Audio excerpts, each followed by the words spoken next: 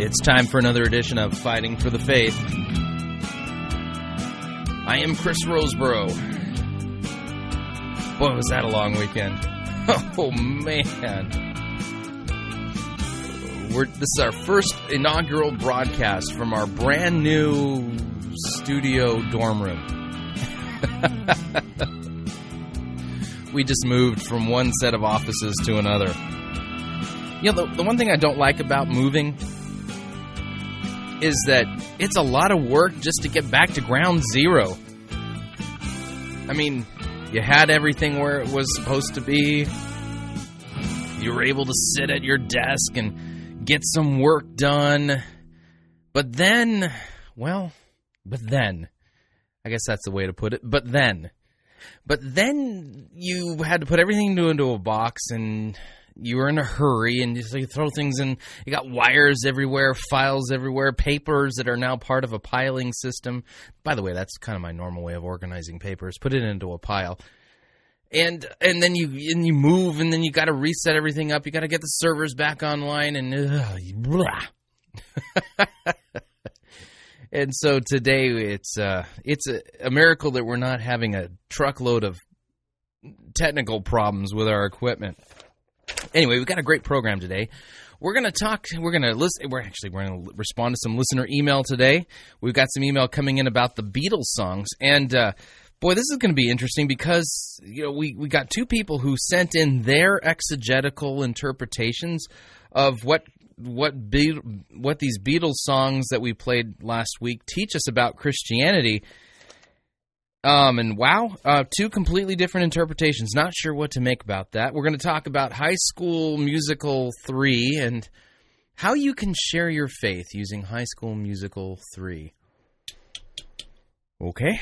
And then we're going to listen to Paul Washer.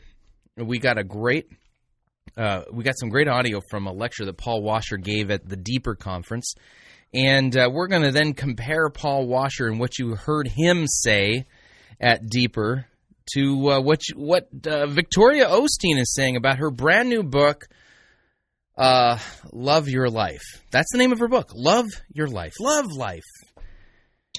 Oh, man. All right, let's dive into our email here. Okay, this is from Mark Markham, and Mark writes regarding the Beatles songs. Now, if you remember last week, we actually read a news story from the Telegraph in the UK regarding Archie. That's the term for the Archbishop of Canterbury and another bishop who was basically making the claim that if you want to learn about Christianity, then what you really need to do is you need to listen to more Beatles songs, because, you know, the Beatles have a fresh way of describing Christianity. And I'm going, wow, I didn't even know that the Beatles were Christian. And so we played some songs. We played Bang Bang Maxwell's Silver Hammer. So we played that. We played Mean Mr. Mustard. We played Day Tripper, and Here Comes the Sun, or at least segments of it. And my question is, what'd you learn about Christianity, and which stories in the Bible did these songs make you want to read? Well, I've got a couple of responses here, and it's more confusing than ever. That's all I can say.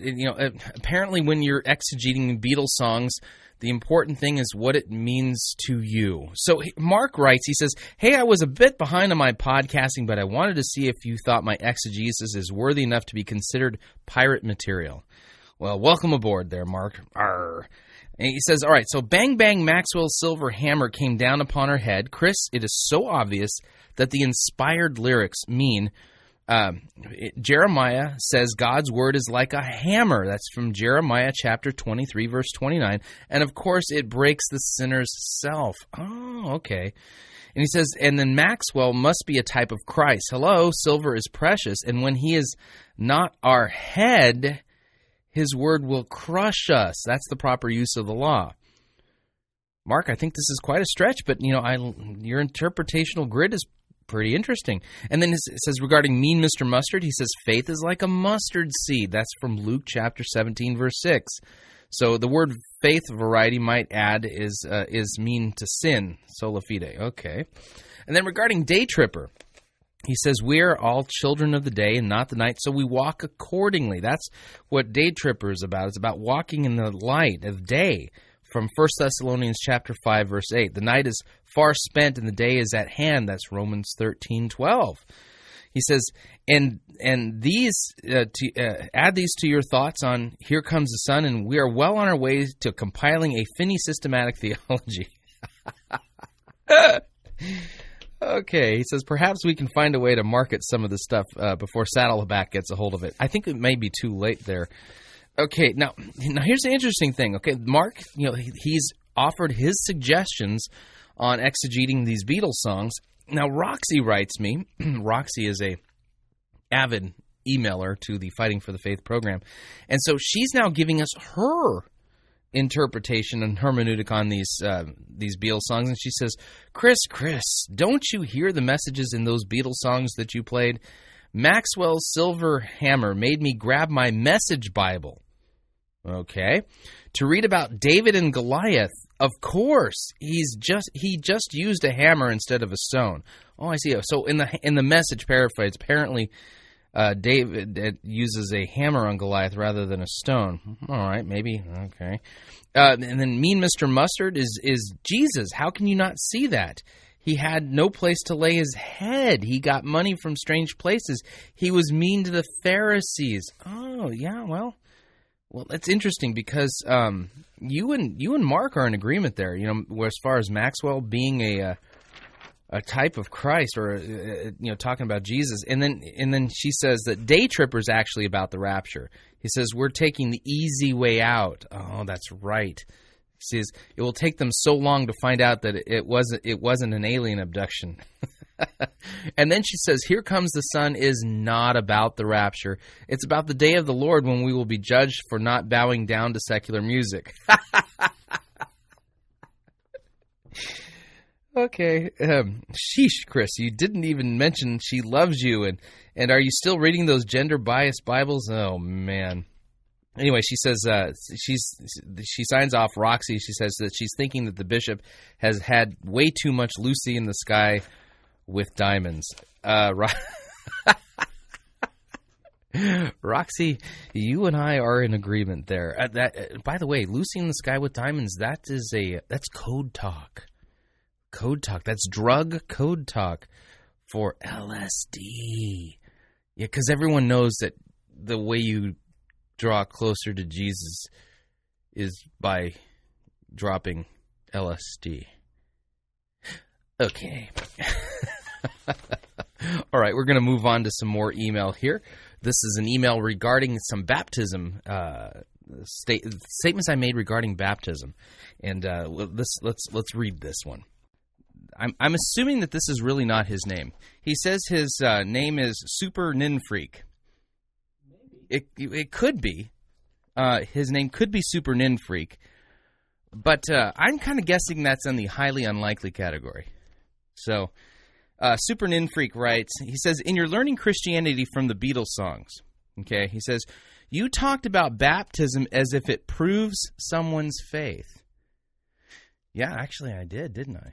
Yeah, I kind of talked about, well, I'm baptized, duh, kind of thing. That's kind of a paraphrase of what I said. And he says, what did you mean by this? He says, is baptism needed for salvation? Is everyone who's been baptized saved? If not, how does it prove that somebody is saved? Now, all right, this is a great question, Super Ninfreak. What's a Ninfreak? I'm just uncertain about what a Ninfreak is. Okay, let's talk about why I use baptism that way. First of all, my question, and we've talked about the baptism question before in this program, is in American evangelicalism, there is this predominant view of baptism that I think is supremely in error. I think it's completely wrong, and that view of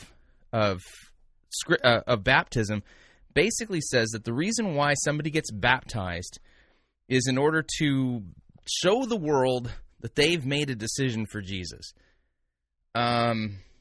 Okay. There's not a single passage of Scripture that supports this view of baptism. Not one. There is no Scripture. And you use it to... actually, that's true. I did used to believe that. I used to believe that view. I was a Nazarene. I went to Pasadena Nazarene for many years. Went to Maranatha High School in Sierra Madre. Pasadena Nazarene is where Dr. James Dobson attended church, back when I was in junior high and high school. Been down the evangelical road. Grew up, at least my junior high and high school years, I was in American evangelicalism. And so I used to believe that baptism was something that I did to show the world that I had become a Christian or made a decision for Jesus. And like I said, the big problem here is that there is no passages of Scripture. I think that should be plural. There are no passages. There are no verses that support this view. Instead, when you look at the clear passages of Scripture regarding what baptism is and what baptism does, you come up with something completely different. And so I read this recently on the air, and I apologize for doing it again, but I think it's going to be helpful. Let's take a look at what Paul writes about baptism. He says, "What shall we say then? Are we to continue in sin that grace may abound? Well, by no means. How can we who died to sin still live in it? Do you not know that all of us who have been baptized into Christ were baptized into his death? We were buried, therefore, with him by baptism into death, in order that just as Christ was raised from the dead by the glory of the Father, we too might walk in newness of life. For if we have been united with him in death," it's Romans chapter 6. "If we have been united with him in death like this, we shall certainly be united with him in the resurrection like this." So this is just one passage we can talk about. There's other passages, and if you want to go back through our archives for Fighting for the Faith, and I did a program where we talk about baptism. Pull that show up. In fact, I'll just put a link to it on this show. If you go to fightingforthefaith.com, I'll put a link to that show on it where I walk through the passages of Scripture that talk about baptism. Now, here's the deal. If baptism is not something that we do to show the world that we've made a decision for Jesus, then what is the purpose of it at all? Well, we learn from Scripture that baptism is God's work. It's not mine, it's not yours, it's not your pastor's, it's God's work, okay? And so what happens is that I really take these passages seriously that talk about in our baptisms our sins are forgiven, our hearts are circumcised by Christ, we're buried with Christ, we're raised with Christ. There's some very important promises associated with baptism. And the nice thing then about this is that baptism is no longer my work, me showing the world what I've done. It's no longer just some mere symbol, but it's a means of grace. Therefore, in those times when I just am not feeling close to God, when I'm not feeling necessarily saved, when I'm feeling a little down or blue, or life circumstances have basically challenged my faith in such a way where I wonder, man, am I really saved? What I can do then, and what you can then do, is look to your baptism and say, wait a second, I've been baptized. And God's true to his promises. In my baptism, my sins are forgiven. I'm buried with Christ. I'm raised with Christ. My heart is circumcised by Christ. And it's something objective that's outside of me. Something that I can objectively look to and say, wait a second, God makes good on his promises. Here's what the Scriptures say that baptism is, and this is the work that God does in baptism, and it's something that I can then use literally in a way to fight against my own sinful nature, to fight the doubts that arise in my mind that spring up because of my own sin and from the temptations of the devil. And it's something outside of myself that's not dependent upon me. Now, you asked the secondary question, is everyone who's baptized saved? I would say no, in much the same way that not everybody who hears the gospel is saved. Okay? So the answer to the question is no, it's not this automatic thing where if you're baptized, it's some kind of a magical formula that whammo blammo, everybody who's been sprinkled with water or immersed, depending on what your proclivity is there, that somehow that automatically means you're saved. No, God's promises are true. Okay, for instance, Romans 10:17 says that faith comes by hearing, and hearing through the word of Christ. And there's plenty of people who've heard the gospel and heard the word of Christ who still don't have faith. Does that negate the fact that faith comes by hearing? No, not at all. Okay, so with baptism being a means of grace and it being God's work and these incredible promises attached to it, if you really want to use baptism the way God intended it, you use it in such a way as to look at it objectively and say, wait a second, shall I sin that grace may abound? Well, no, may that never be. How can I, who died to sin, still live in it? Don't you know that I have been baptized into Christ and have been baptized into Christ's death? I was buried with him by baptism into death, in order that just as Christ was raised from the dead by the glory of the Father, I too might walk in newness of life. You see how Paul is using in Romans 6, Paul is using baptism as a weapon against that idea of sinning and walking in sin and continuing to sin. How can I do such a thing? I've been baptized. You see, all of a sudden, if you take away this idea that baptism is something I do to show the world that I've made a decision for Jesus, that view of baptism robs baptism of its power. And it turns it into your work. And not only that, it's a symbolic work. It's your symbolic work. I'm just here to announce that I've made a decision for Jesus and I'm going to go get wet. No. In your baptism, your sins are forgiven. They're washed away. That's what the clear passages say. You're buried with Christ. You're raised with Christ. And that has significance for your Christian walk. So, objectively, it's something that's done to you. It's not something you do. Because can you put yourself into Christ's death? No, I don't think so. Can you circumcise your heart? No, I don't think so. Yeah. Okay. So only Christ can do that. These are things, so baptism is God's work. Baptism is God's work. And it's real and it's powerful. And when you really embrace what the scriptures teach about baptism, it becomes something that is a powerful, comforting word, comforting truth, powerful weapon in your daily Christian walk. And so what you heard there, Super Nin Freak, which, by the way, is a very interesting name, what you heard there is me pointing to baptism in the way the Scriptures point to it, the way the Scriptures teach us to point to our baptism. And I know that in American evangelicalism, that sounds odd. Well, I've never heard anyone do that before. What do you mean by that? Well, I understand that it sounds odd, but I'm speaking about baptism in a way that's biblical. So, when you're down, when you're feeling overwhelmed, when you're not exactly sure if you're a Christian, whether or not God can forgive you, go back to your baptism, because it was something that God did to you. Important stuff. Important stuff. And it's comforting and it's powerful. That's right. That's right. Can you believe it? He did it without my permission, too. That silly God, he acts like I have no say in the matter. Like I was dead in sin or something, and then he chose me. Who would have thunk? All right. It's time for our news story today. I'm really looking forward to this one, too.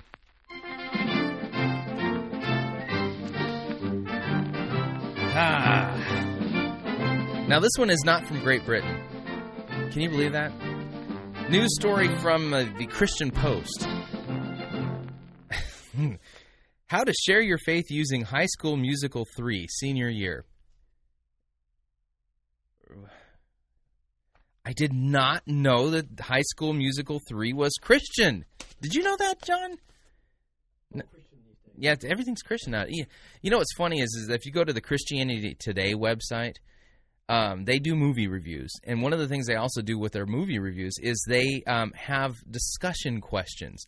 And so you can you can use these discussion questions in Bible studies and things like that.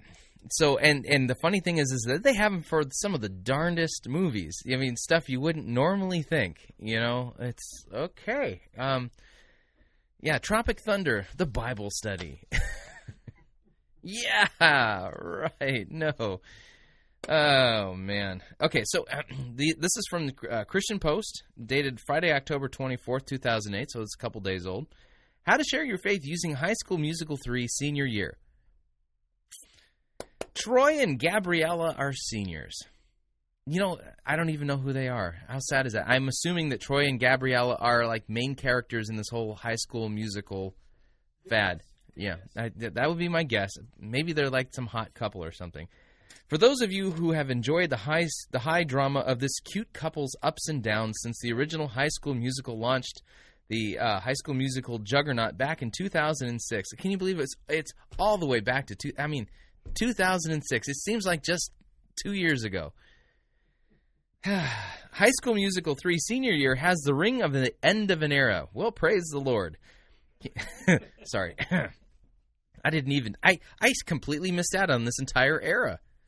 That shows you how irrelevant I am. All right, he says, can't these two hotties stay in high school forever? Hang on a second here. Who wrote this? Jan Dratz. Guest columnist. Okay. It didn't sound like a guy wrote that. Can't these two hotties stay in high school forever? I mean, I can't ever imagine getting to the point where I'm sitting here going, oh, please, can't these two hotties stay in high school forever? All right.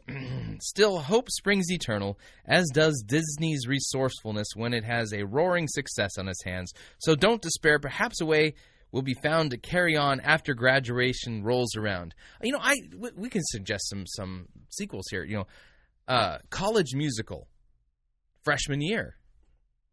College Musical, fraternity sorority edition. College Musical, the graduation. See, I see college musicals coming up. Now, college musicals probably wouldn't appeal to some of the younger kids that watch the Disney Channel. I've seen the demographic there. You know, these are your junior high, you know, late grade school and junior high kids. But then, you know, maybe they can move it over to like MTV or something like that. You know, so I mean, can you imagine, you know, College Musical on MTV? This is silly. When I was in Chicago, okay, I had a down day. Okay, I was there over a weekend. So Saturday, I went to the Field Museum. Amazing place, by the way. The Field Museum in Chicago, amazing. That was my second time there, and I just wandered through that place, and I don't even feel like I scratched the surface. It was amazing. But then I'm nerdy. So Sunday, I had a little bit of a down day, and I was flipping the channels, and Paris Hilton apparently has her own reality TV show on MTV, and it's something about becoming Paris Hilton's BFF. And so there's people who are competing to become Paris Hilton's best friend forever. Is that what BFF means? And I watched about 10 minutes of it before I started having these uncontrollable urges to take an ice pick and stick it through my brain. And I wanted to heat it up over the fire in my hotel room, you know, first before I mean, seriously, I couldn't believe what I was watching. But, you know, I know that has nothing to do with sharing your faith using High School Musical the 3. So let's get back to Jan Dratz. She's a guest columnist for the Christian Post here. All right, okay. Maybe they, you know, if they follow these high school kids all the way through life, they can have, Geriatric the musical, Retirement Home the musical, First Child the musical, right? Exactly. And maybe, you know, if they really want to make it, you know, relevant and real, it would have to be like community theater, you know, after that. And then maybe they can even do like Divorce the musical. Or Rehab. Rehab, right, Rehab. Celebrate Recovery the musical. I know everyone's just sitting here going, get to the story, Roseboro. All right, so let's continue. So perhaps a way will be found to carry on after the graduation rolls. After exploring that, Jan, I think we're pretty much all in unison that maybe it's good that this stops here, at least for Troy and Gabriella. So Zac Efron and Vanessa Hudgens once again play the click-crossing pair. Wow, what boldness! They cross cliques. Sports jock and brainiac, crazy about music and each other. This time we watched them stage a high-energy, high school musical production that zeroes in on the seniors' hopes and fears about the unknown future that awaits every senior launching out into the world. And I'm feeling that ice pick, urge again. Just want to. Sorry. Okay. Will the relationship survive the long-distance drama of separate colleges? Will one of them meet someone new? Will they be able to live up to their hopes and dreams, or crash and burn under the weight of the new freedoms and responsibilities that wait around the corner? Okay, we're 3 paragraphs into this, and so far I haven't figured out how to use this to share my faith. All right. Okay, so the future often freaks us out, whether it's some big decision looming over us like where would we go to college, or relational turmoil that's heading down a road where uncomfortable traveling, anxiety, apprehension, and angst can dog us like a bad burrito. I did not write that. She wrote that line. That's actually in the story. Apprehension, angst can dog us like a bad burrito.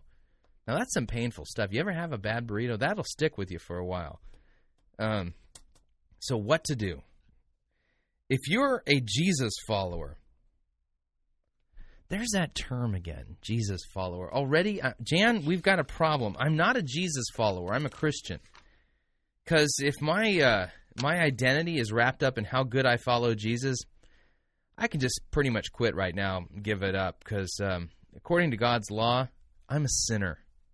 Really, really, really bad. And I don't even come close to following Jesus with any kind of victoriousness at all. All right, so if you're a Jesus follower, let me scratch this out. Hang on a second. I'm editing here. If you're a Christian, sorry, her editor should have picked that up. Okay, so if you're a Christian, God's word holds a multitude of promises to cling to in the midst of an uncertain future. Really? I did not know that God's promises had to do with going to different colleges, surviving a relationship that's long distance, new freedoms and responsibilities that wait around the corner. Maybe you need to go back to Jesus follower. Yeah. Tell you what, hang on a second here. She's not really describing Christianity, so let's go back to Jesus follower.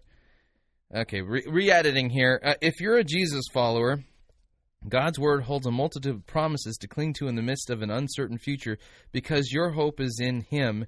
Your ultimate future is already determined to be with Him in heaven. Yes. You may face uncertain or difficult times along the way, but you have God's promises to lean on that say, be strong and courageous. Do not be afraid or terrified because of them, for the Lord your God goes with you. He will never leave you nor forsake you. That's Deuteronomy 31:6. Taken out of context, of course, so there's a narrative there that actually works in. Or check out what the psalmist says. The Lord is my rock, my fortress, and my Savior. My God is my rock in whom I find protection. He is my shield, my strength of my salvation, and my stronghold. That's Psalm 18:2. You know, what's really interesting here, I've got my computerized Bible open, and I just get the feeling I'm going to have to, why is it that we... it's all the happy stuff that we mine out of the scriptures.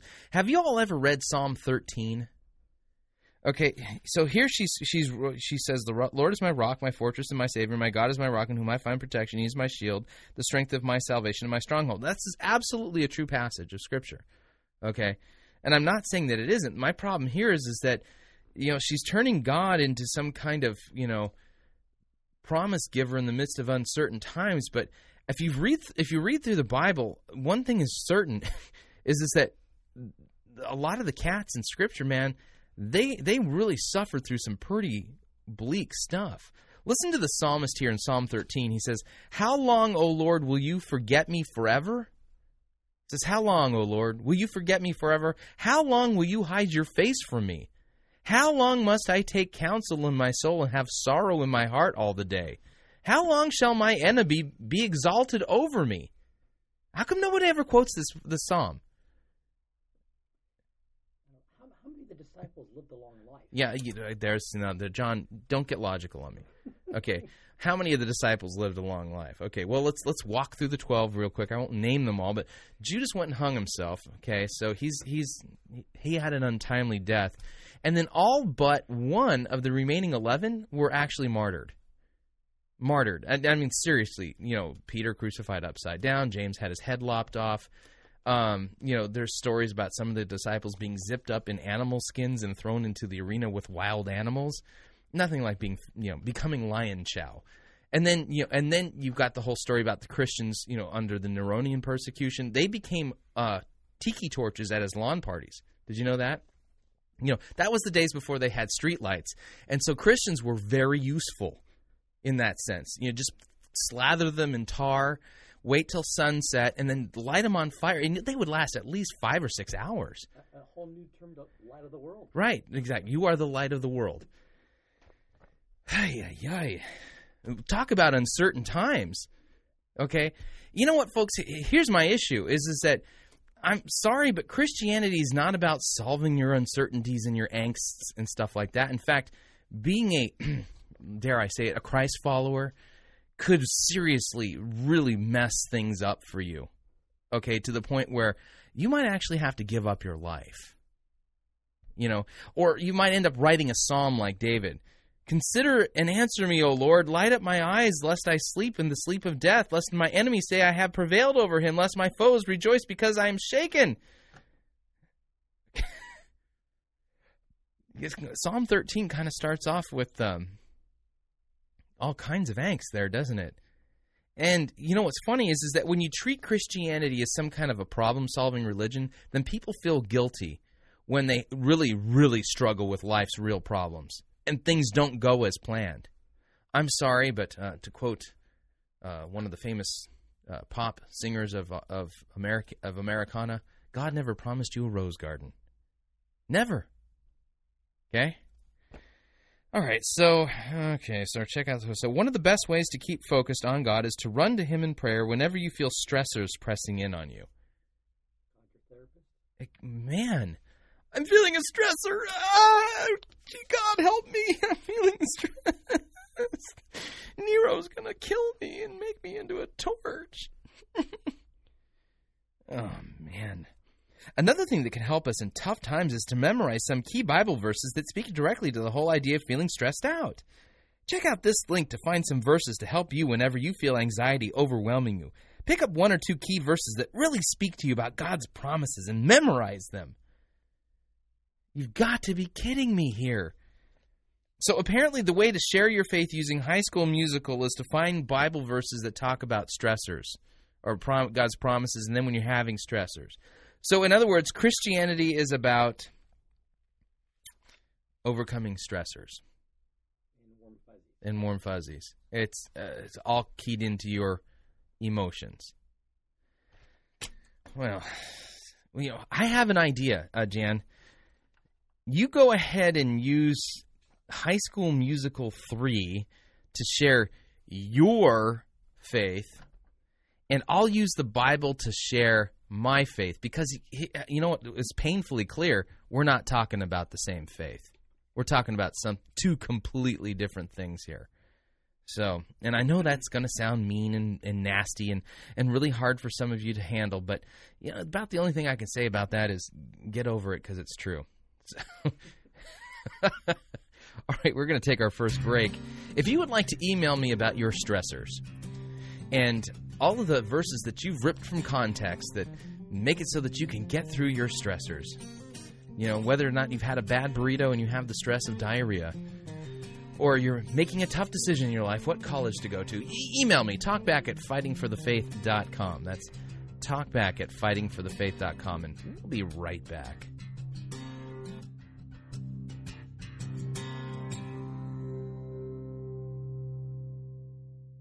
No itching ears are scratched here. You're listening to Fighting for the Faith.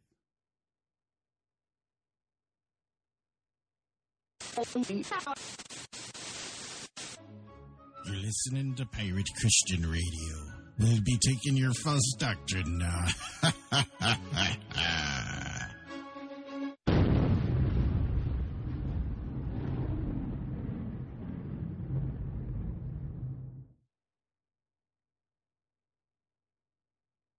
Hi, I'm Patrick Kyle, a founding partner of New Reformation Press. Just as the First Reformation rediscovered, reclaimed, and restated timeless truths from the Word of God, the mission of New Reformation Press is to reintroduce these truths to the contemporary church and culture. All of our resources are handpicked to ensure that you have the best available biblical and doctrinal materials at your fingertips to help you grasp the treasures of the Reformation and deepen your own understanding of Christ and His work on your behalf. Browse our website at newreformationpress.com. We offer books, CDs, downloadable MP3s, and our very own line of Reformation-themed clothing. Check out the audio presentation, Bible in an Hour. Absolutely the finest overview of the Scriptures that the staff at New Reformation Press has ever heard. Also, Dr. Rod Rosenblatt's presentation, The Gospel for Those Broken by the Church. A stunning 200-proof presentation of the gospel for those who have been hurt by the church and discouraged as a result of false teaching. Available exclusively through newreformationpress.com. Again, that's newreformationpress.com.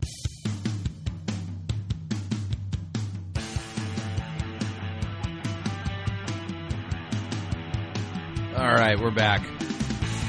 You're listening to Fighting for the Faith. My name is Chris Roseborough, and I am your servant in Jesus Christ. I literally do what I do as a service to you in love.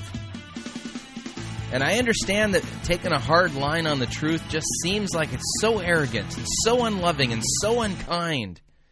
And you would be so wrong if that's what you thought. It's not true. I would be a hater of you if I didn't tell you the truth. And I wouldn't care a whit about you. Wouldn't care a whit if the only thing I was interested in doing was blowing smoke and trying to make you feel comfortable with your idols and your sin and your false ideas. Nope. That's not what we do here. So, we're going to do a little bit of work here. I'd like to ask you all ahead of time to stay through the rest of the program. It's going to take us about an hour to get through all of this. And what I'm going to do here is I'm going to play the opening portion from a lecture given by the Reverend Paul Washer. Those of you who are familiar with him know that this is a guy who pulls no punches regarding what's going on in American evangelicalism and the need to preach the gospel. And by the gospel, that means the gospel in its full counsel. That means bad news and good news, the law and the gospel. And he was recently invited to speak at the Deeper Conference, which was put on by the guys from Way of the Master Radio. And so we're going to listen to the opening, really about 15, 20 minutes or so, of what Paul Washer said at the Deeper Conference. And then what we're going to do is we're going to compare what Paul Washer said at the Deeper Conference to what Victoria Osteen is saying about her new book. She's out on tour promoting her new book. And do y'all know the name of her new book?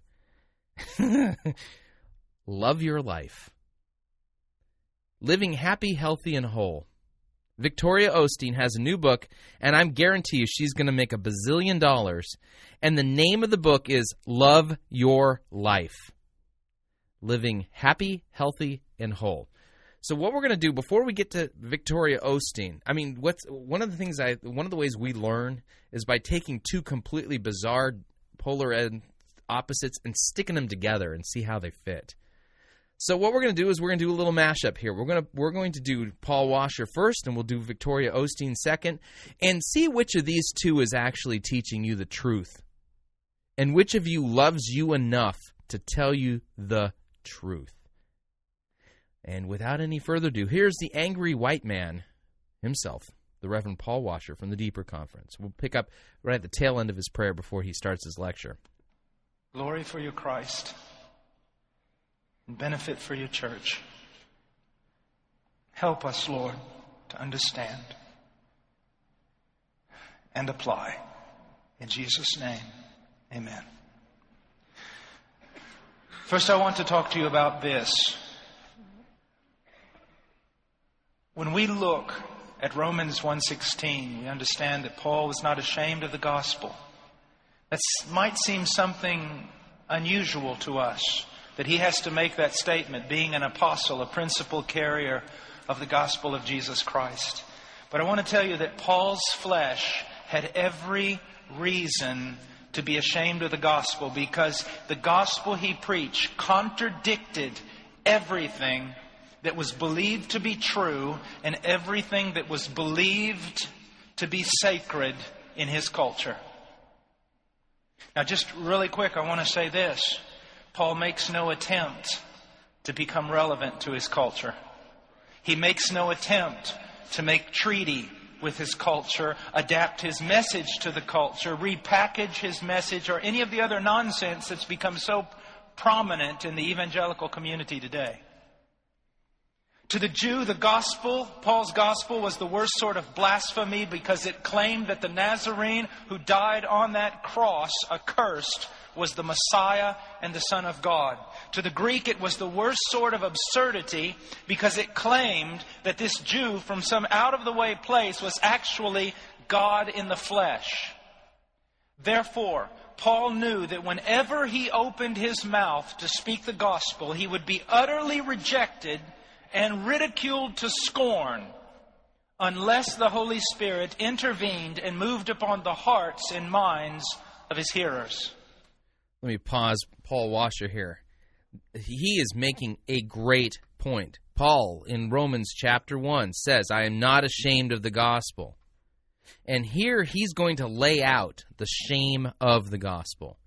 And Paul Washer is going to make the claim that you don't make any concessions to the culture and that you must preach the gospel in all of its shamefulness, in all of its stumbling blockedness.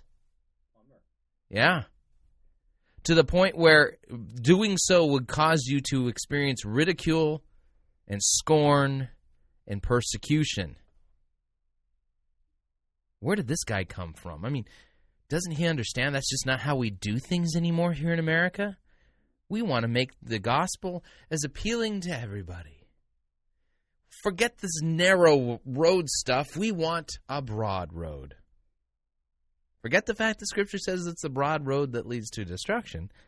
Well, let's continue with this backwater angry man himself, Paul Washer. The problem is he's right. Now, this is what he knew. This is what you should know. If you're properly preaching the gospel, it will be scandalous. And if you try to make it less of a scandal, you no longer preach the gospel. Amen. Now, I want to just quote from a few contemporaries of primitive Christianity. Pliny the Younger writes, after examining the beliefs of 2 Christian slave girls under torture, he says, I discovered nothing but a perverse and extravagant superstition. In the dialogue, Octavius, by Minucius Felix, he derides the Christians, saying their ceremonies center on a man put to death for his crime and on the fatal wood of the cross. He goes on to say that Christians put forward sick delusions, a senseless and crazy superstition which leads to the destruction of all true religion. I know I may offend many on this, but most modern-day church growth strategies used in evangelical churches, their main focus is to get around the very thing I just read. And he's right. I'm not ashamed of the gospel. And think about the scandal of the whole thing. In fact, if you're not sure what the scandal of the whole thing is, stay tuned. Paul Washer is going to explain it in detail, just how scandalous the gospel is. And he's made the claim that if you try to get around this stumbling block, if you try to make it less scandalous, you're not preaching the gospel anymore. An oracle of Apollo, preserved in the writings of Augustine, in response to a man's question about what he can do to turn his wife away from the Christian faith, says this, let her continue as she pleases, persisting in her vain delusions and lamenting in song a God who died in delusions, who was condemned by judges, whose verdict was just, and executed in the prime of life by the worst of deaths, a death bound with iron. Lucian, he was basically the Voltaire of antiquity, mocks Christians in his De Morte Peregrini as poor devils who deny the Greek gods and instead honor that crucified sophist and live according to his laws. In Origen's work Contra Celsus, Celsus declares, what drunken old woman telling stories to lull a small child to sleep would not be ashamed of uttering such preposterous things. Well, apparently the primitive Christians weren't interested in being seeker-sensitive with the Greeks and Romans, because apparently they're pretty offended by the whole thing. Now, in our day, the primitive gospel is no less offensive, for it still contradicts every tenet or ism in our culture: relativism, pluralism, and humanism. Now, let's just look at these for just a moment. We live in an age of relativism, a belief system based on the absolute certainty that there are no absolute certainties. We hypocritically applaud men for seeking the truth, but call for the public execution of any man who believes he has found it. We live in a self-imposed dark age. Why? The reason for this is clear. Natural man is a fallen creature. He is morally corrupt, and he is hell-bent on autonomy or self-government. He hates God because God is righteous, and he hates God's laws because they censor him and restrict his evil. He hates the truth because it exposes him for what he is and troubles what is left of his conscience.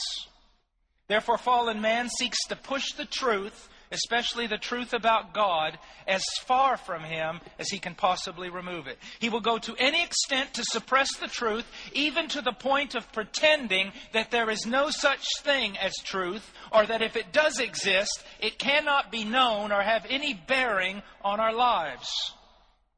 Realize this about the gospel. It is never a case of a hiding God, but of hiding man. The problem is never the intellect, but the will. I do not believe that the Bible gives any room for atheism. There are liars and God-haters who push the truth out of their minds, but there are no such thing as atheists. For although they knew him, you see, like a man who hides his head in the sand to avoid a charging rhino, modern man denies the truth of a righteous God and moral absolutes in hopes of quieting his conscience and putting out of his mind the judgment that he knows must come.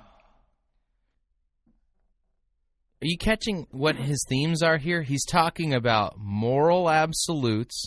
He's talking about unrighteous men, wicked men, who are suppressing the truth and trying to get out of their mind the judgment that they know will come. Paul Washer here is dealing in sin, judgment, and ultimately he's going to deal with grace because he deals with the gospel. I'm not going to play his whole lecture here, though. I just want you to do some comparative work, okay? And I defy anybody to tell me he's not dealing in biblical categories, because he is. And he's not whitewashing them, and he's not glazing over them, with some jelly donut glaze to try to make it sweeter. He's actually pouring this thing out the way it's presented in Scripture. Now, the Christian gospel is a scandal to the man involved in relativism and his culture, because the Christian gospel does the one thing that man most hopes to avoid. It awakens him from his self-imposed slumber to the reality of his fallenness and rebellion, and calls him to reject autonomy, self-government, and submit to God through repentance and faith in Jesus Christ. Submit to God through repentance and faith in Jesus Christ. Not a lot of preachers like this guy anymore, are there? He's taking Christ at his word. Luke 24, Jesus says that repentance and the forgiveness of sins will be preached to all nations. This is what Paul is preaching. Paul Washer here is preaching repentance and the forgiveness of sins through faith in Jesus Christ. Now, we also live in an age of pluralism, a belief system that puts an end to truth by declaring everything to be true. Now, do you understand what I'm saying? When everything is true, when contradictory statements that are diametrically opposed, when both of them are labeled as true, you have the death of truth. Now, it may be difficult for contemporary Christians to understand what I'm about to say, but the Christians living in the first few centuries of the Christian faith were marked and persecuted as atheists.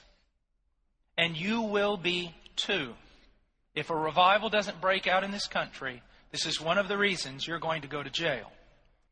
Do you hear that? Paul Washer is basically making the claim that if God doesn't grant a complete turnaround in the Christian church in America, it's just a matter of time before real Christians are going to be rounded up and taken to jail. Little side note here. It kind of creeps me out that all these people are writing songs to Obama. When was the last time we saw a deified political leader? And you notice that he isn't spending much time really putting that one down. He has no problem with people thinking about him as the one. He's not distancing himself from that. It kind of creeps me out. Is he some kind of new Caesar? Is he the new God king? Just a little note. We continue. Now, the culture surrounding the Christian was immersed in theism. The world was filled with images of deities, and religion was a booming business. Men not only tolerated one another's deities, but they swapped them and shared them like baseball cards. The entire religious world was going on just fine until the Christians showed up and declared that the gods made with hands are no gods at all. They denied the Caesars the homage they demanded, refused to bend their knee to all other so-called gods, and they confessed Jesus alone to be Lord of all. And therefore they were labeled atheists. The entire world looked on such jaw-dropping arrogance and reacted with fury against the Christians' intolerable intolerance to tolerance. Now I want you to look at something. Look at these words. Jaw-dropping arrogance. The same scenario abounds in our world today. Against all logic, we are told that all views regarding religion and morality are true, no matter how radically different they are or contradictory they may be. The most overwhelming aspect of all of this is that through the tireless efforts of the media and the academic world, this has quickly become the majority view. However, pluralism does not address the issue or cure the malady. It only anesthetizes the patient so that he no longer feels or thinks. Now, the gospel is a scandal because it awakens man from his slumber and refuses to let him rest on such an illogical footing. Now, did you hear that? He's basically claiming that pluralism is completely illogical and that Christians were accused of basically being intolerable regarding their intolerance and accused of being arrogant for believing that there was only one true way. Yet, that is exactly what truth tells us. 4 plus 4 equals 8. It does not equal 42. Period. Truth is truth. A equals A. I was watching the Civil War series. Yeah, that's one of the things I do. I like the old PBS Civil War series. It's a great series. Probably watched it a bazillion times by now. And there's a part in there where Abraham Lincoln, they quote Abraham Lincoln, and he was talking about the fact that during the Civil War that both sides pray to the same God, and both sides claim that God is on their side. And Abraham Lincoln made the very simple logical connection. He said, it may be that God is opposed to both sides. Okay? It might logically be true that God is opposed to both the North and the South. But it doesn't make any logical sense that he would be in favor of both, at least regarding their causes. They were mutually exclusive. And so God could be against both of them, but he couldn't be for one side winning the war at the same time he was for the other side winning the war. Think about it.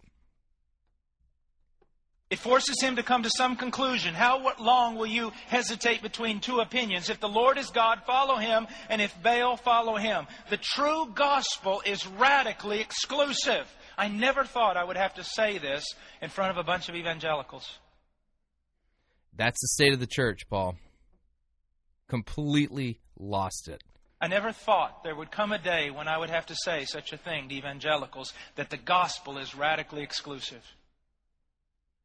I never thought that we would begin to lose Christ as the only way. Now listen, the true gospel is radically exclusive. Jesus is not a way, but the way, and all other ways are no way at all.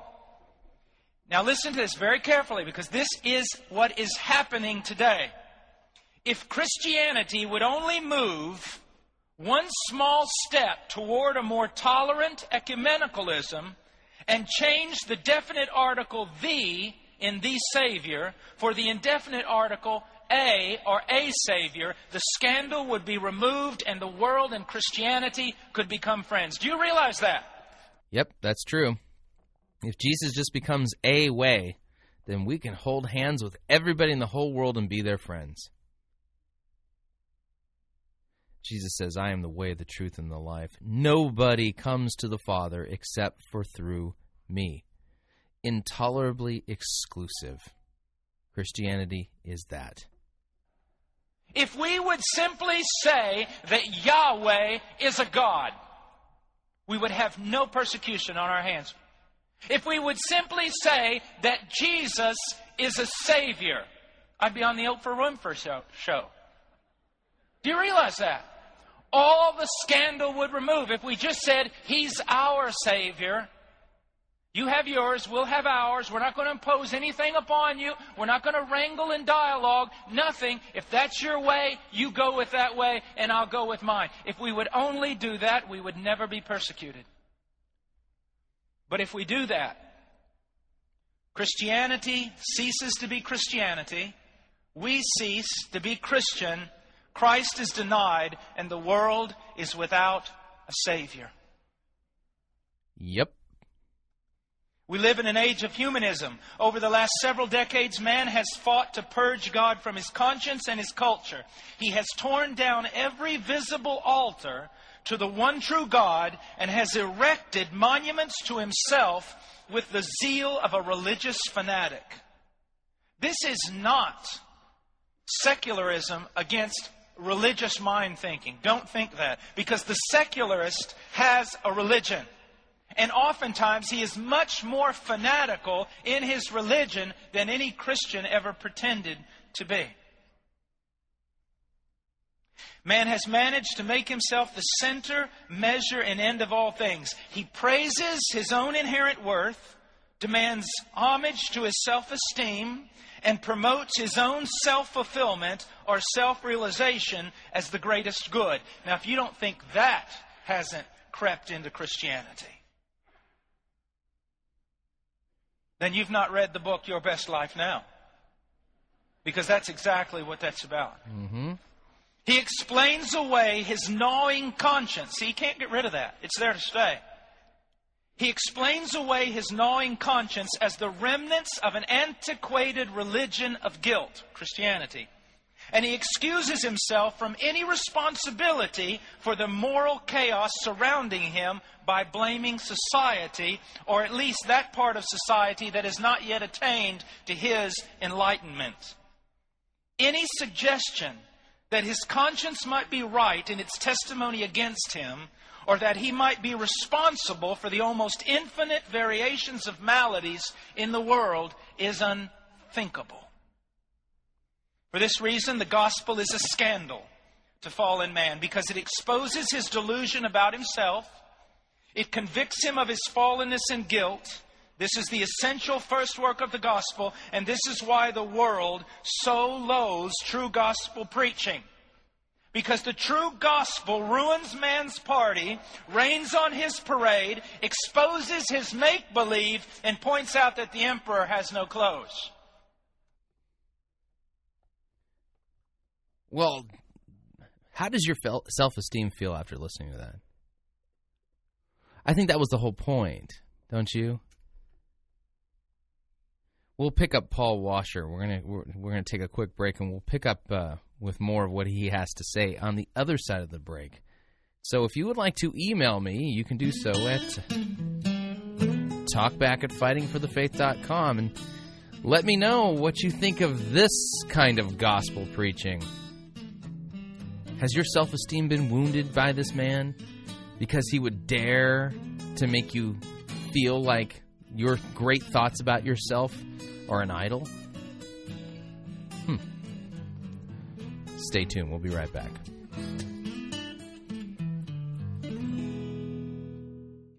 If you want advice on how to have your best life now, you're in the wrong place. You're listening to Fighting for the Faith.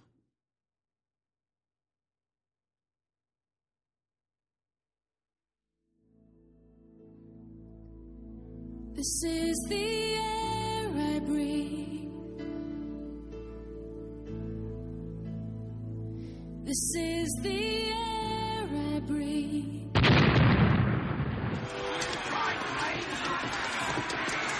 I've had enough of this sissy, pansy, cannon fodder written music you have the audacity to call worship.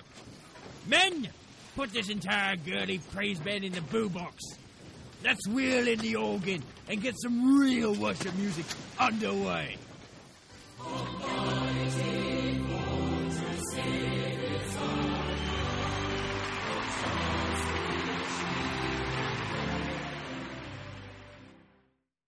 Ye be listening to Pirate Christian Radio. My local Christian bookstore just sells Jesus schlock. Where can I find good material? We at NewReformationPress.com are committed to providing a hand-picked selection of books and teaching materials that educate, inform, and entertain while uniquely maintaining a relentless focus on the gospel. We believe that these forgotten doctrines and their scriptural emphases can not only enrich individual Christians and revive the church, but also address the deepest needs of our culture. Discover our growing library of resources by Dr. Rod Rosenblatt of the White Horse Inn radio program, including his powerful address, The Gospel for Those Broken by the Church, available exclusively at NewReformationPress.com, or the big picture audio presentation Bible in an Hour by Pastor Wade Butler. Learn the center and scope of redemptive history and scripture in just 1 hour. And of course, be sure not to miss our selection of t-shirts, gifts, and artwork as well. NewReformationPress.com. Finally, Reformation theology made accessible.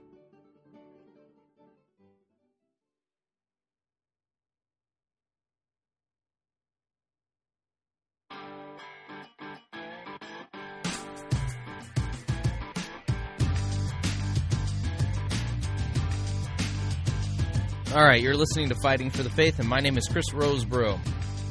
We're in the middle of listening to a lecture given by the Reverend Paul Washer, Baptist brother who actually gets law and gospel.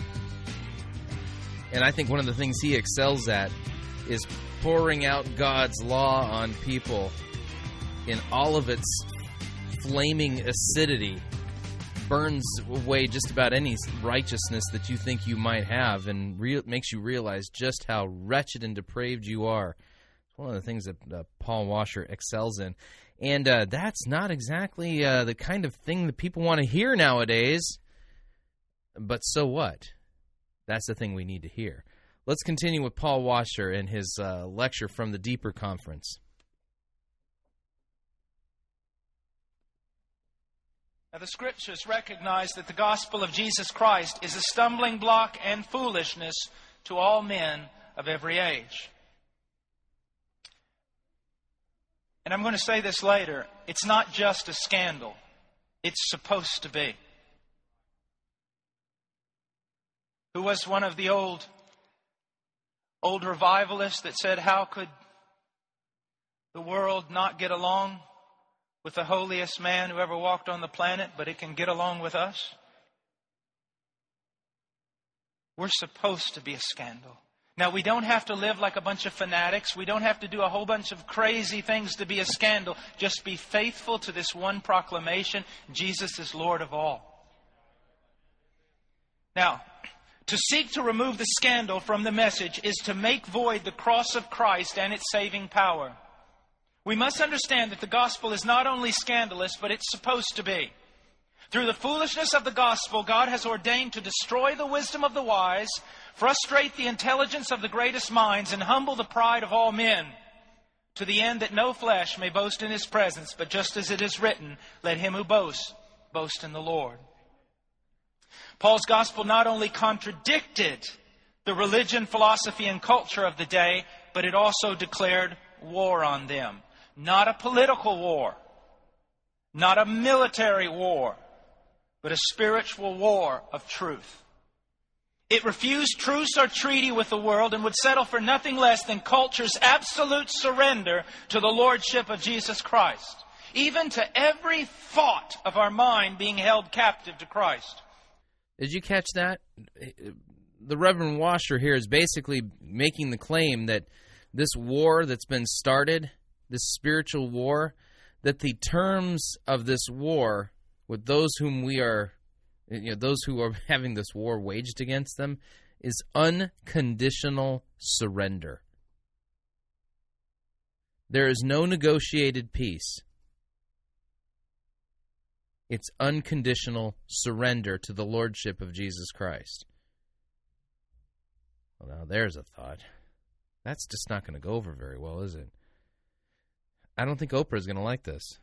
We would do well to follow Paul's example. We must be careful to shun every temptation to conform our gospel to the trends of the day or the desires of carnal men. One of the things about missions, there's all kinds of missions in this world. We don't need more missions. It's just most of them aren't biblical missions. Let me share with you something. Those of you who are budding missionaries, missions is to be defined by the exegete and the theologian, the student of Scripture, not by the anthropologist, sociologist, and those who are experts in the new cultural trend. We do missions and evangelism according to the sacred writings of Scripture, and we need no help from Wall Street. We have no right to water down the gospel's offense or civilize its radical demands in order to make it more appealing to a fallen world or carnal church members. Our churches are filled with strategies to make them more seeker-friendly by repackaging the gospel, removing the stumbling block, and taking the edge off the blade so that it might be more acceptable to carnal men. We ought to be seeker-friendly, but we ought to realize that there is only one seeker, and He is God. If we are striving to make our church and our message accommodating, let us make them accommodating to Him. If we are striving to build a church or ministry, let us build it on a passion to glorify God and a desire not to offend His majesty. Oh, I love it. Oh, man. There's only one seeker. That's Jesus Christ. He's the one who came to seek and save the lost. And you don't make any concessions to the world because you don't want to offend Christ. Yeah, our church is seeker-sensitive. We're sensitive to the only seeker out there, Jesus Christ. As far as offending anybody else, we don't care if we offend anybody else. Any human beings who are offended by what we preach, so be it. The last person we want to offend is Jesus. This guy seems to have it backwards from Rick Warren and Bill Hybels and those guys. Well, they both can't be right, can they? And that's the point. Either Paul Washer is right or Joel Osteen is right. Either Paul Washer is right or Rick Warren is right. Either Paul Washer is right or Bill Hybels is right.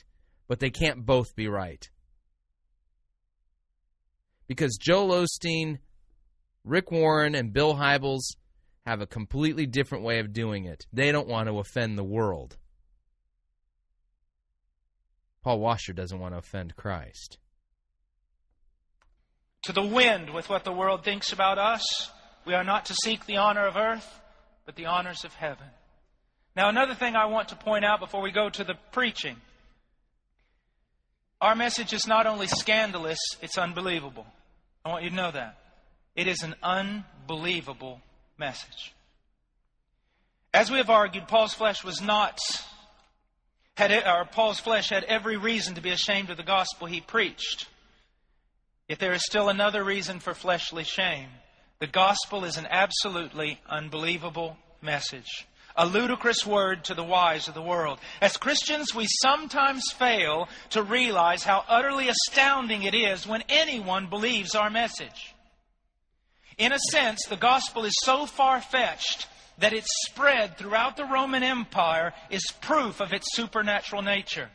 What could ever bring a Gentile completely unaware of Old Testament scriptures and rooted in either Greek philosophy or pagan superstition to believe a message, such a message, about a man named Jesus? He was born under questionable circumstances to a poor family in one of the most despised regions of the Roman Empire. And yet the gospel claimed that he was the eternal Son of God who was conceived of the Holy Spirit in the womb of a virgin. He was a carpenter by trade, an itinerant religious teacher with no official training, and yet the gospel claims that he surpassed the combined wisdom of the Greek philosopher and the Roman sages of antiquity. He was poor and had no place to lay his head, and yet the gospel claims that for 3 years he fed thousands by a word, healed every manner of illness among men, and even raised the dead.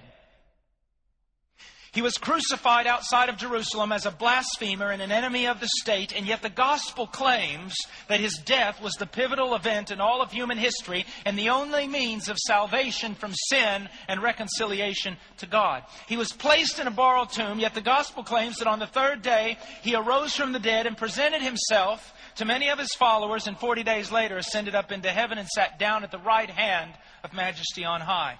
Thus the gospel claims that a poor Jewish carpenter who was rejected as a lunatic and a blasphemer by his own people and crucified by the state is now the Savior of the world, the Lord of lords and the King of kings, and at his name every knee will bow, including Caesar's.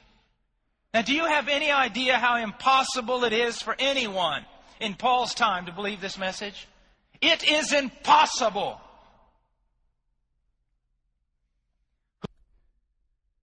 Well, that pretty much sums up the scandal of the Christian gospel in a nutshell. I don't have anything else I could possibly add to this. That's the Christian message. You are conceived and born in sin and rebellion to God. You are wicked through and through, dead in your trespasses and sins, and you are deluding yourself into thinking that you are a good person because you know, because your heart convicts you, because the law of God's been written on your heart, that you are going to face judgment someday. And here's the other second half of this. All of that sin that you've racked up and the wrath of God that's going to be unleashed against you for the wicked things that you've done, God's wrath has been propitiated by a guy who was born in a backwater district of the Roman Empire 2,000 years ago, grew up in poverty, was conceived under suspicious circumstances, didn't have a lot of money, and was crucified and killed as a criminal, a blasphemer, and a lunatic. And that guy happened to be God in human flesh, and his death on the cross actually paid for your sins and mine and propitiated God's wrath. Therefore, repent of your wickedness and trust in this good news. The real good news. Yeah, that's the real good news. Foolishness to the wise, stumbling block to Jews, utter nonsense to Gentiles. That is the Christian gospel in a nutshell. And I think Paul Washer has done a fantastic job here of laying out the case here for this. By the way, there's a lot more to this lecture. I'm 22 minutes into it, and this goes on for almost an hour and 10 minutes. I'll put a link up to this at fightingforthefaith.com. It's posted up on YouTube by a friend of mine by the name of Lane Chapman. And you definitely want to hear the rest of this lecture by Paul Washer. It's brilliant. Now, I want you to compare what you just heard Paul Washer say to what you're going to hear from Victoria Osteen and her new book on loving your life. Just take these two people and we're going to mash them together, and you tell me which of these people is actually teaching the truth. So here's Victoria Osteen on CBN, Christian Broadcasting Network, being interviewed about her new book, Love Your Life. Well, last August, Victoria Osteen was in the headlines after a jury cleared her of all charges in a civil suit. Victoria's used to being in the spotlight, but for very different reasons. Take a look.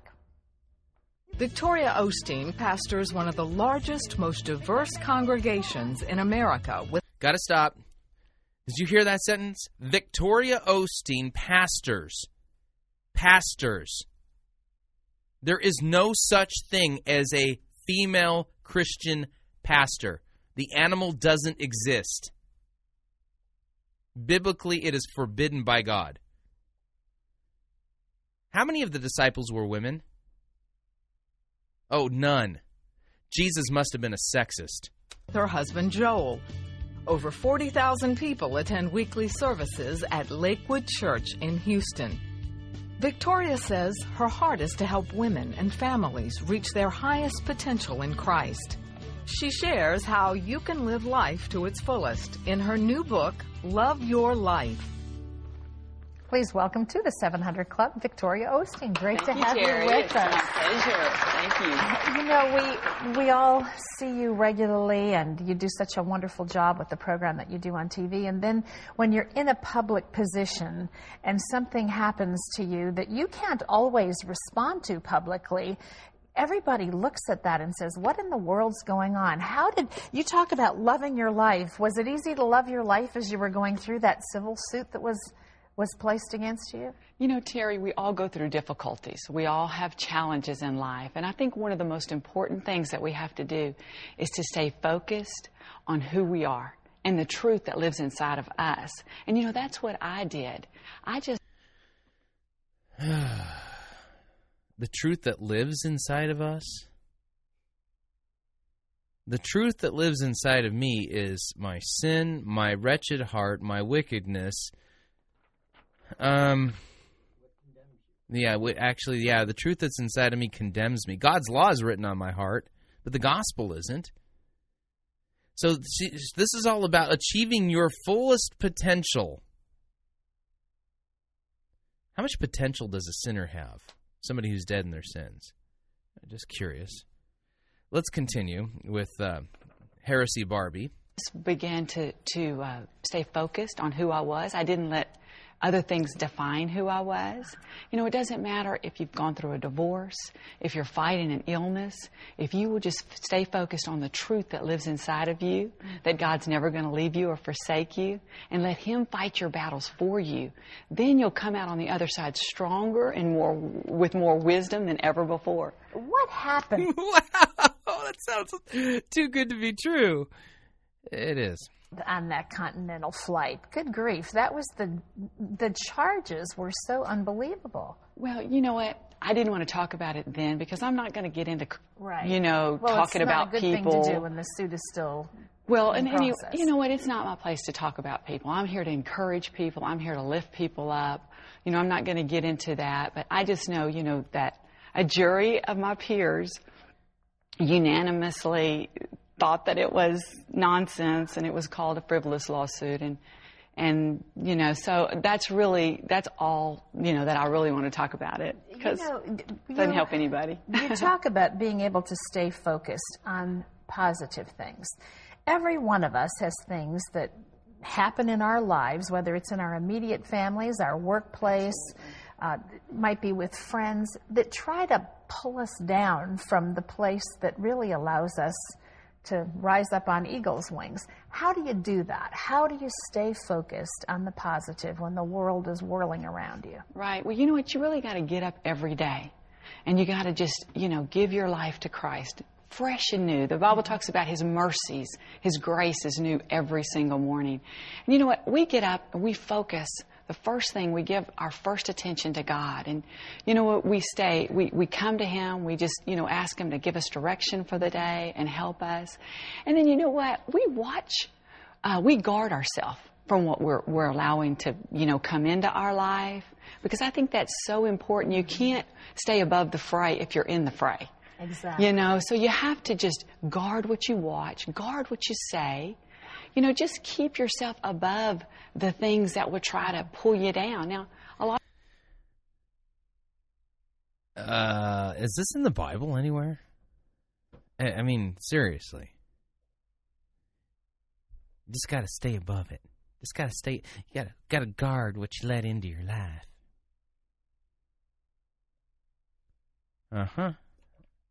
Where's the confessions of sin here? God, Joel never really talks about sin, does he? No. I mean, I don't think 40,000 people would be attending his church on a weekend if he was talking about sin the way Paul Washer does. A lot of times you may be in a situation where you're dealing with a family member that's sick and things are hard. You know, you may be going through some tough times in a relationship. But, I heard about that in the High School Musical 3. More than ever, you need to just guard your heart, because out of your heart is where everything flows. And you know what? God is so good. And, you prayed a little while ago, Gordon, about peace. Yes. Peace is powerful in your life. Mm-hmm. And you have to come to the place. Does anyone just feel like these are completely empty platitudes that we're hearing here? I mean, she's going to make a truckload of money. She's going to sell millions and millions of copies of this book. Yeah, it says, the Osteen brand here. And she's true to the brand. I mean, how does this compare to what you just heard Paul Washer say? I mean, does this sound remotely similar? Where you can just get in the presence of God and you can be in peace, because that's when you're going to hear from God. That's when you're going to be able to distinguish what direction to go. And you got to remember, God said He'll never leave you or forsake you. So it may seem out of control, but you got to realize God is in control. Yeah, so we're telling a whole bunch of people that God will never leave them nor forsake them, yet none of these people, the majority of them that you're talking to, Victoria, have actually really heard about their state before God and His wrath against their sin and their need for repentance and their need to trust in Christ and receive the forgiveness of sins that He won for them on the cross. Yet, apparently, God will never leave or forsake those people who've never repented or trusted in Christ and received His mercy and forgiveness. Maybe they're not sinners. That's right. Maybe they're not sinners, because that would be negative, and you don't want to dwell on that, because that's negative. You just want to lift people up. We want to be positive. Did you always have this ability to see the positive and hang on to it? I mean, I know when you were a child, you wrote a note that you found many years later that sort of expressed positive feelings about yourself, even as a little one. What? She wrote a note that expressed positive feelings about herself? And this is embraced as Christianity. I mean, a lot of people don't have that. Where do you think that came from in your life? Well, I really believe I was fortunate enough to be raised in a good Christian home. My mother and father, they loved us. They took care of us. They spoke positive words into us. I think that's one of the greatest gifts you can give to your children. One of the greatest gifts that you can give to your child is to teach them that they are a wretched, rotten sinner and in need of God's mercy and grace. Just that affirmation and support. I never felt like I had to perform. Mm-hmm. I felt like they loved me in spite of, the little things. They never, my value and my worth didn't come from making a mistake. It came from because of their love. And so I think that had a lot to do with the positiveness, the support that I received. But yeah, I wrote a note that said, I wrote a note when I was about 7, said, Mom and Dad, I love you. I used to write the mushiest notes. It's like, I love you, It said, I feel like we're important, and I know that we are. And it was years later that I came across that note. Joel and I were just going through some things, and I was just amazed that I could have said that. At 7, you recognized that. Yeah, and it dawned on me. That was God saying we're all important. Yeah. You're valuable to life. Your life makes a difference, and it matters. Where's repentance and the forgiveness of sins? Where is Christ crucified for our sins? This is the Christian message that you're important and you can make a difference in life. And God wants your best. Is that the Christian message? Is that what Christ told us to go and preach? Let me read Jesus' words from Luke chapter 24. Starting at verse 44, it says this, Then he, Jesus, said to them, These are my words that I spoke to you while I was still with you, that everything written about me in the law of Moses and the prophets and the Psalms must be fulfilled. Then he opened their minds to understand the Scriptures. And he said to them, Thus it is written that the Christ should suffer and on the third day rise from the dead, and that repentance and the forgiveness of sins should be proclaimed in his name to all nations, beginning from Jerusalem. You are my witnesses to these things. That sounds different. Yeah, it sounds different than what Victoria's teaching us. We're going to get to some more passages of Scripture that are just going to take her book to task. Wait till you hear what Jesus has to say about loving your life. Most people haven't had the kind of childhood where parents are always affirming, always believing, always supporting. You co-pastor a church of 40. Oh, she's not a pastor. She is incapable of holding that office. 40-some thousand people. What do you see? What are you hearing from people that's the heart cry that they have today? I think everyone wants to be loved and accepted. I think they want to feel the purpose for their life.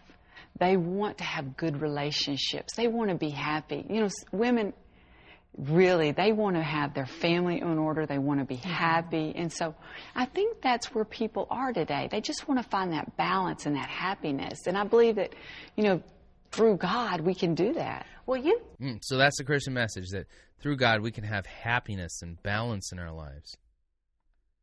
Is that really the Christian message? Isn't that what Christ died for? Christ died so that you can be happy. Just tell us how you do that. A church of 40-some thousand people. You're writing a book. You've got children. How do you keep that all balanced in your own life? You know what we do? We prioritize our time. We make the most important things the most important things, because there is so much to do, Terry. As you know, you could be going in 100 different directions, but you just have to say, for this season of my life, this is what is important to me. We spend a lot of time with our family. This is what's important to me. What about what's important to Christ? Does that have any importance at all? Because our children are 13 and 9, and we realize this is a season we'll never get back. It goes fast. You know, these are the good old days, and so that's why you have to live today to your fullest. Amen. Well, that's what the book is about. It's called Love Your Life, Living Happy, Healthy, and Whole. It's available nationwide. There are all kinds of wonderful things in here, 11 ways to love your life, lots of specific admonitions to all of us of ways that we can live a life that's truly victorious. And it's written by our guest, Victoria Osteen, so get a hold of it. We've got a little fact sheet for you about the 11 ways to love your life. We've kind of put it together in a concise form. If you'd like that, it's available just by calling 1-800. Love Your Life. That's the name of the book. I would like to offer some biblical counterpoints. And these counterpoints I offer in the words of Jesus Christ. Yeah, it's an 11-step program on learning to love your life. Let me read for you from the Gospel of John, chapter 12, starting at verse 20. Now, among those who went up to worship at the feast, there were some Greeks. So these came to Philip, who was from Bethsaida in Galilee, and asked him, Sir, we wish to see Jesus. Philip went and told Andrew, and Andrew and Philip went and told Jesus. And Jesus answered them, The hour has come for the Son of Man to be glorified. Truly, truly, I say to you, unless a grain of wheat falls to the earth and dies, it remains alone. But if it dies, it bears much fruit. Whoever loves his life will lose it. Whoever hates his life in this world will keep it for eternal life. If anyone serves me, he must follow me, and where I am, there my servant will also be. If anyone serves me, the Father will honor him. Did you hear that? So Victoria Osteen wants you to learn to love your life. Jesus said, whoever loves his life loses it. That's not the only place where Jesus talks about these things. Let me read to you Luke chapter 14, starting in verse 25. Now great crowds accompanied Jesus, and he turned and said to them, If anyone comes to me and does not hate his own father and his mother, and his wife, and his children, and brothers, and sisters, and yes, even his own life, he cannot be my disciple. What? What? Victoria Osteen's book is called Love Your Life. Jesus says if you don't hate your life, you cannot be his disciple. Was Jesus a liar? What's he talking about? For which of you desiring to build a tower does not first sit down and count the cost? Whoever does not bear his own cross and come after me cannot be my disciple. Otherwise, when he has laid a foundation, he is not able to finish. All who see it begin to mock him, saying, This man began to build and was not able to finish. Or what king going out to encounter another king in war will not sit down and first deliberate whether he is able with 10,000 to meet him who comes against him with 20,000? And if not, while the other is yet a great way off, he sends a delegation and asks for terms of peace. So therefore, any one of you who does not renounce all that he has cannot be my disciple. Was Jesus joking? Was he kidding? Was he just, say, that Jesus, he just kind of says things that are crazy talk. Mark chapter 8, starting in verse 34, and calling the crowd to himself with his disciples, he said to them, If anyone would come after me, let him deny himself, take up his cross, and follow me. For whoever would save his life will lose it. So if you want your best life now, you're going to lose life. Whoever loses his life for my sake and the gospel's will save it. For what does it profit a man to gain the whole world and forfeit his soul? For what can a man give in return for his soul? For whoever is ashamed of me and my words in this adulterous and sinful generation, of him will the Son of Man also be ashamed when he comes in glory, in the glory of his Father with the holy angels. Or how about this one from the Gospel of John, chapter 15, starting at verse 18? It says, If the world hates you, know that it hated me before it hated you. If you were of the world would love you as its own. The world loves the Osteens as their own. But because you are not of the world, but I chose you out of the world, therefore the world hates you. Remember that the word that I said to you, a servant is not greater than his master. If they persecuted me, they will also persecute you. So Jesus Christ himself says that if you do not hate your life, you cannot be his disciple. It says to deny yourself. If you try to have your best life now, you will actually lose your life. Completely different message.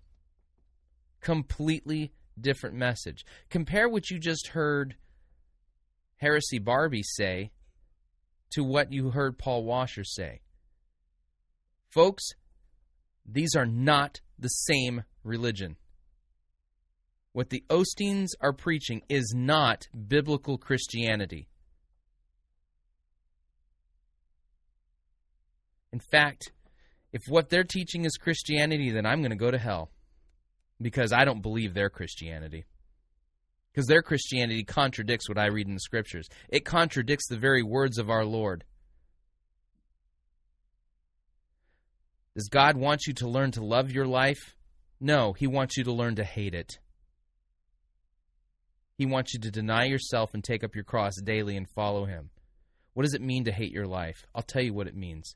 It means to hate every wretched sin that you commit, to absolutely be utterly decimated and sorry and penitent for the wickedness that you commit on a daily basis towards a holy and just God, the God who gave you life. The God who gave you life, and yet your way of saying thank you to him is to disobey and hate him with all of your might. That's what we're talking about here. So to hate your life means to literally hate that about yourself, to deny yourself, and take up your cross and follow Jesus to death, even if that means you dying yourself.